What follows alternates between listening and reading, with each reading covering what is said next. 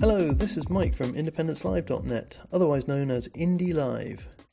The following talk is by Craig Dalzell, titled The Demographics of Independence, and was recorded in Glasgow, Scotland on the 19th of January 2017 at the Scottish Independence Convention Conference. This presentation specifically addresses the political and demographic makeup of yes and no supporters regarding the question of Scottish independence, and is based on all the available data that Dr. Dalzell has been able to gather regarding this topic. A video version of this presentation is also available from our website at www.independencelive.net.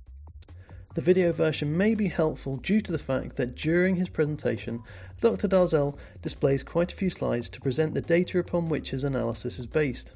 For a link to the video presentation, more information about Dr. Dalzell, the Scottish Independence Convention, and IndependenceLive.net, please see the links below.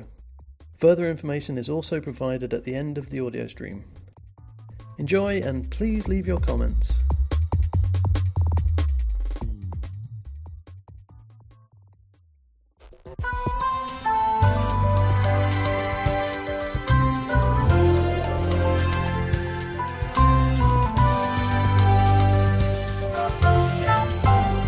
I want to introduce Dr. Craig Dalzell, who is one of our street corner Scottish polymaths. So not only does he crunch the numbers on various gigantic institutional problems of policy, he's also got a PhD in laser photonics, which, of course, being a proud Scot, James Clerk Maxwell, but we're already there. Lasers are Scottish, all right.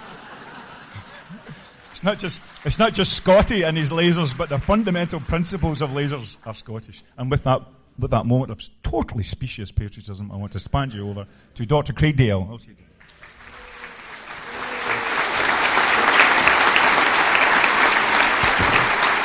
What I'm actually going to do, we've been looking in the headlines for the last several months. Every couple of weeks there's a new poll on independence, and the headline comes out and it says that the support hasn't really moved very much.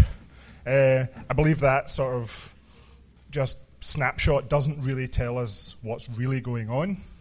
So I want the purpose of the paper that I've written that we're publishing next week and I'm talking about today is to look just a little deeper at the demographics of Scotland, who voted which way in 2014, who has moved since then, and what does that tell us about the state of the campaign, the state of the country, and who do we need to convince and who do we need to win back.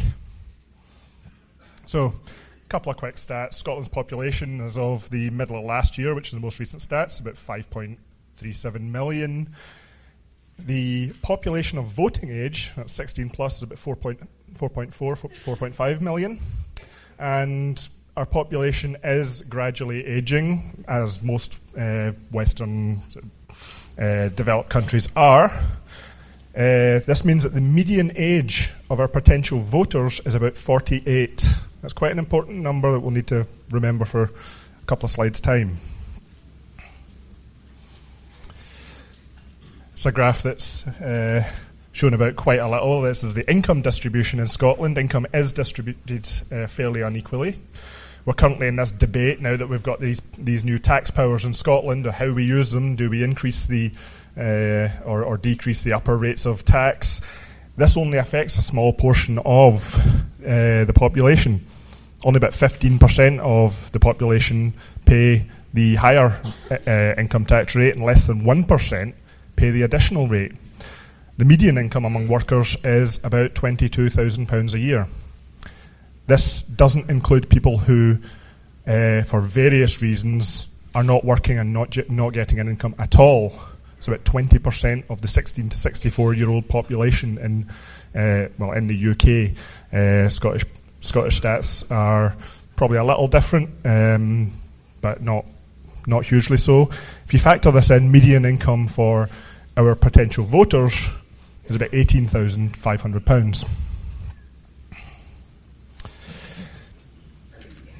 Ethnicity-wise, if you look at the 2011 census, about 83% of people resident in Scotland were born in Scotland. About 10% came here from somewhere else in the UK.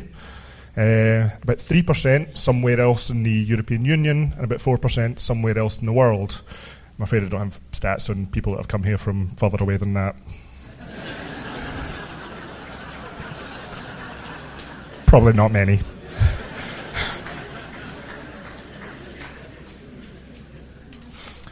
So how did we vote in 2014? The biggest, probably the strongest correlator, and the one that was most talked about, was age. If you were younger, you tended to be more in support of independence. If you were older, more in support of the Union. The balance point for that is about age 41. If you're 41 years old, I can't make a reasonable guess based on your age which way you voted. You might notice that that's a little bit less than the median age of our voters.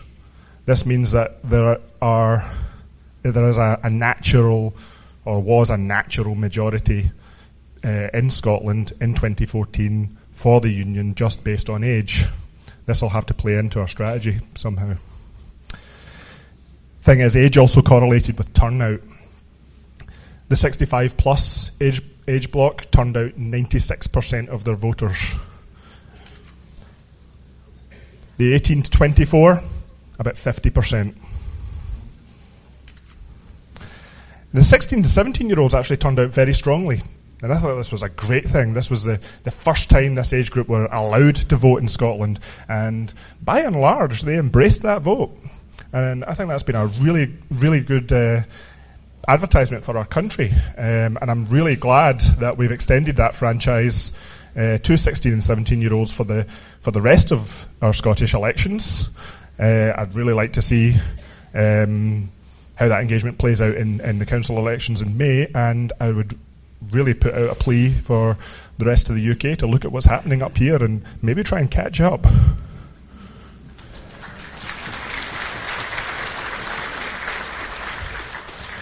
But the serious point here for our purposes is the people who are most likely to support independence were, by and large, the least likely to turn out. It probably does our campaign no use if we convince a bunch of people and then they just don't put pencil to paper. And that was a real strength of the No campaign in 2014. They got their vote out. Another good correlator was income. If you were more well off, then your incentive to vote for change perhaps was a little less than people who thought, either things could be better or things really can't get much worse. The other graph there, social grade. This is something that pops up in a lot of the polls. I don't particularly like this social grade metric. It kind of drives a Sykes-Picot line through society that, in a way that really doesn't tell you what's going on in your underlying economy. What this is basically based. You're placed in one of these grades based on your job title. It doesn't really tell. If you're the manager of your local credit union and you're faced off against the manager of a hedge fund in London, you're both financial managers. It doesn't really tell you much about what's going underneath, and you can kind of see that in the correlations. It's a lot flatter. There is a little bit of a breakdown in the gender side of things, that males were perhaps a little more supportive of independence than females were. This is going to play out a little bit more in a couple of minutes as we move now on to what's changed since then. Now, just for a little clarification, I'm going to be spending a couple of minutes talking to you about what has changed. I don't know how I can really go into why it's changed or how we can change things the other way. That's maybe for the discussion later. I'd love to hear your views on it, but we're just going to focus on the data just now. So the trends since then. Now this is one that kind of hit the headlines in the National today. If you've read the one that was on your seat, since 2014, the amount of yes support among SNP voters has been steadily declining, especially since Brexit. There has been a very substantial drop since that Brexit referendum. It's now sitting below 75% among SNP voters. This should be a wake-up call to people. Now, I suspect a fair chunk of this might be directly related to Brexit. It might be the SNP Leave voters. As I say, you can't tell that much from the poll data, so we're going to have that discussion. But the reason the headline polls haven't shifted that much is alongside that drop by SNP voters has been a fairly substantial rise among supporters in Labour and the Lib Dems. Now, I'm really glad when I read today that Labour has announced that it will not be sanctioning members who support or campaign for independence. That's a bit of encouraging news. I hope the Lib Dems will make a similar commitment. I even hope the Tories will do it. I know. Hey, since 2014, the level of support for independence in the Tory party has tripled. It's now at 6%. That's still 1 in 20. We can joke, and fair enough. But I think we become independent. We're still going to have people who will vote for a Conservative party. I think the current Conservative Party has to make the decision, will it be them? Because if we want to pull everyone along with us on our independent journey, the parties are going to have to make up their mind whether they come with us or whether they fade into obscurity. Another notable thing in here is that very substantial bounce, the second last data point in the Lib Dems. This was directly directly after the Brexit referendum, and we did see a couple of polls that showed independence support going up to about 50-55% for a couple of weeks after the EU referendum. It's possible that was a bit of a grief reaction to the result. The Lib Dems being probably the party most ideologically attached to the EU, it's maybe no surprise they've seen that substantial bounce. You can also see it in the SNP polls as well. When you look at the trends in age and gender, it's a bit of a mixed picture going on. I'm afraid that technology's failed us again. All my trend lines have disappeared here, so that's just a mass of data points, and you probably can't see a thing in there. So you're just going to have to take my word for it or read my paper when it's published. It'll be on the Commonweal website, allofursfirst.org. Got to get the plugs in. One thing that's shown up pretty strongly is that 16 to 34 age block. It has been consistently becoming more supportive of independence. We're really pulling the youngsters along with us, even those youngsters that are over 30. In the 35 to 54 block, mixed picture along with gender. Males are becoming a little more sceptical. Again, I wonder if that EU referendum's starting to play on that age group a little. Females, it's fairly flat. The older group, males, fairly flat, fairly stable. Females, here's another headline for you. In 2014, or just after the 2014 referendum, support among 55 plus females was sitting at around 50%. It's now at 22%. 22%. Yeah, that's the reaction I had when I saw that. Now, again, it's difficult to see just from the polls why this is the case. We're going to have this discussion. We're going to have to go out, canvassing, talking to people, work out what's going on. I wonder if the pensions issue in Westminster is causing so much damage to this age group that the idea of throwing even more uncertainty on this has just become too much. So when we're building our strategy, when we're building our policies, this is something that we need to get done right.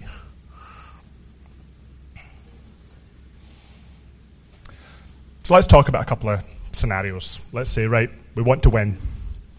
If we had a poll tomorrow based on the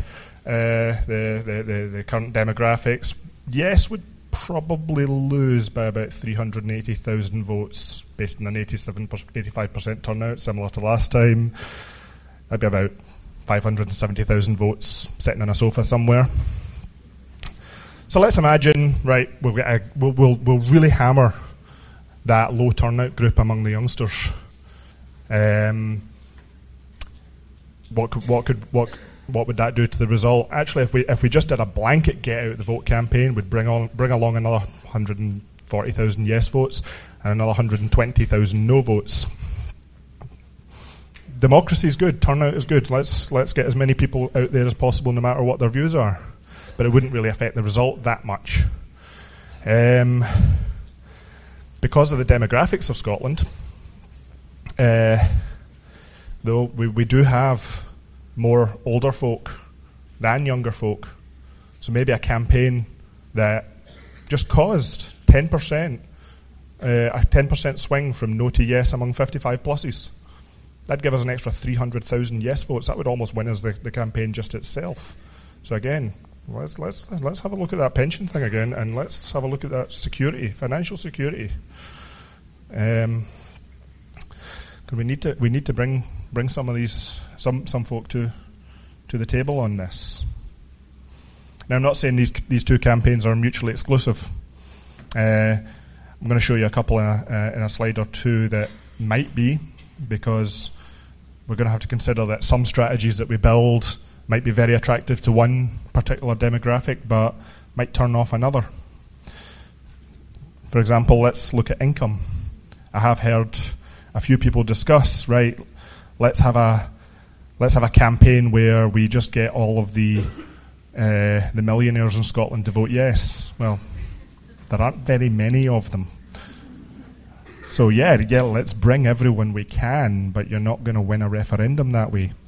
Even if we just look at the upper tax rate payers. Now, these people are not rich.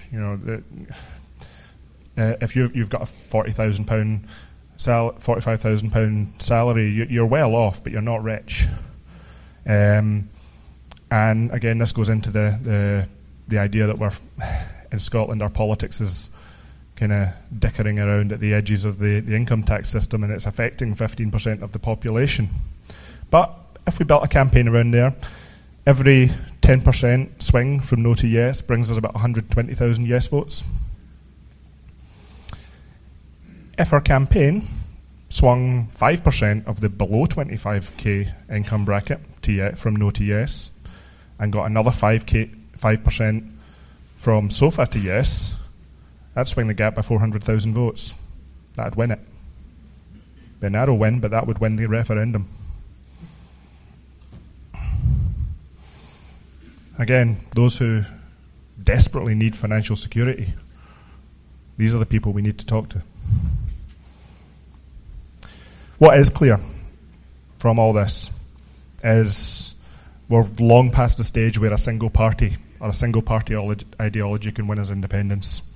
It needs to be a cross-party inclusive campaign. It needs to be a non-party campaign. Parties can join our campaign, but they shouldn't be asking us to join theirs.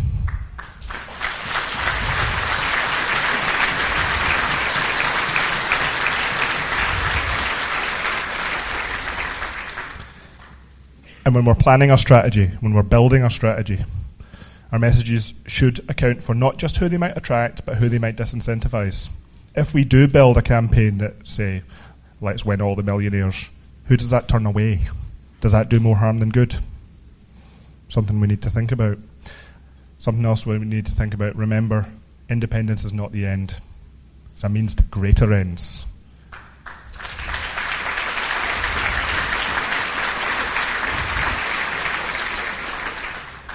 It's not just how we get there, it's what we do with it.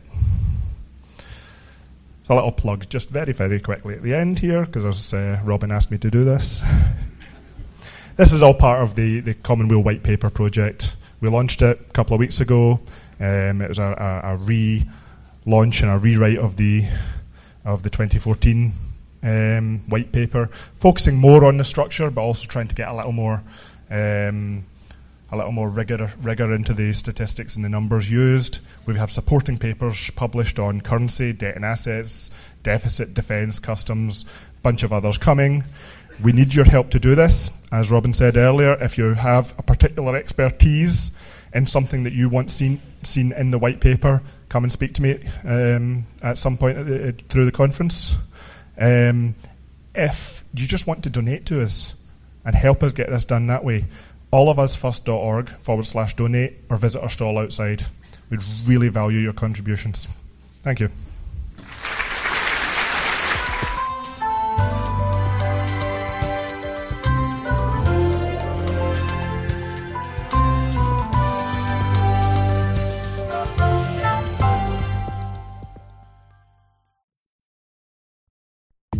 This presentation was recorded by IndependenceLive.net on the 19th of January 2017.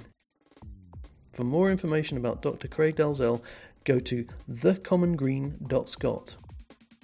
For more information about the Scottish Independence Convention Conference 2017, go to www.commonspace.scot and search for Scottish Independence Convention. To keep up to date with coverage from IndependenceLive.net, please follow us on Facebook, Twitter and Common Social.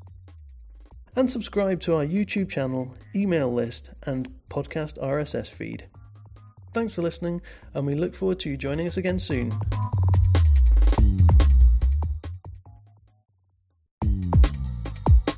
Independence Live. Indie Live has live-streamed over 700 events since November 2013.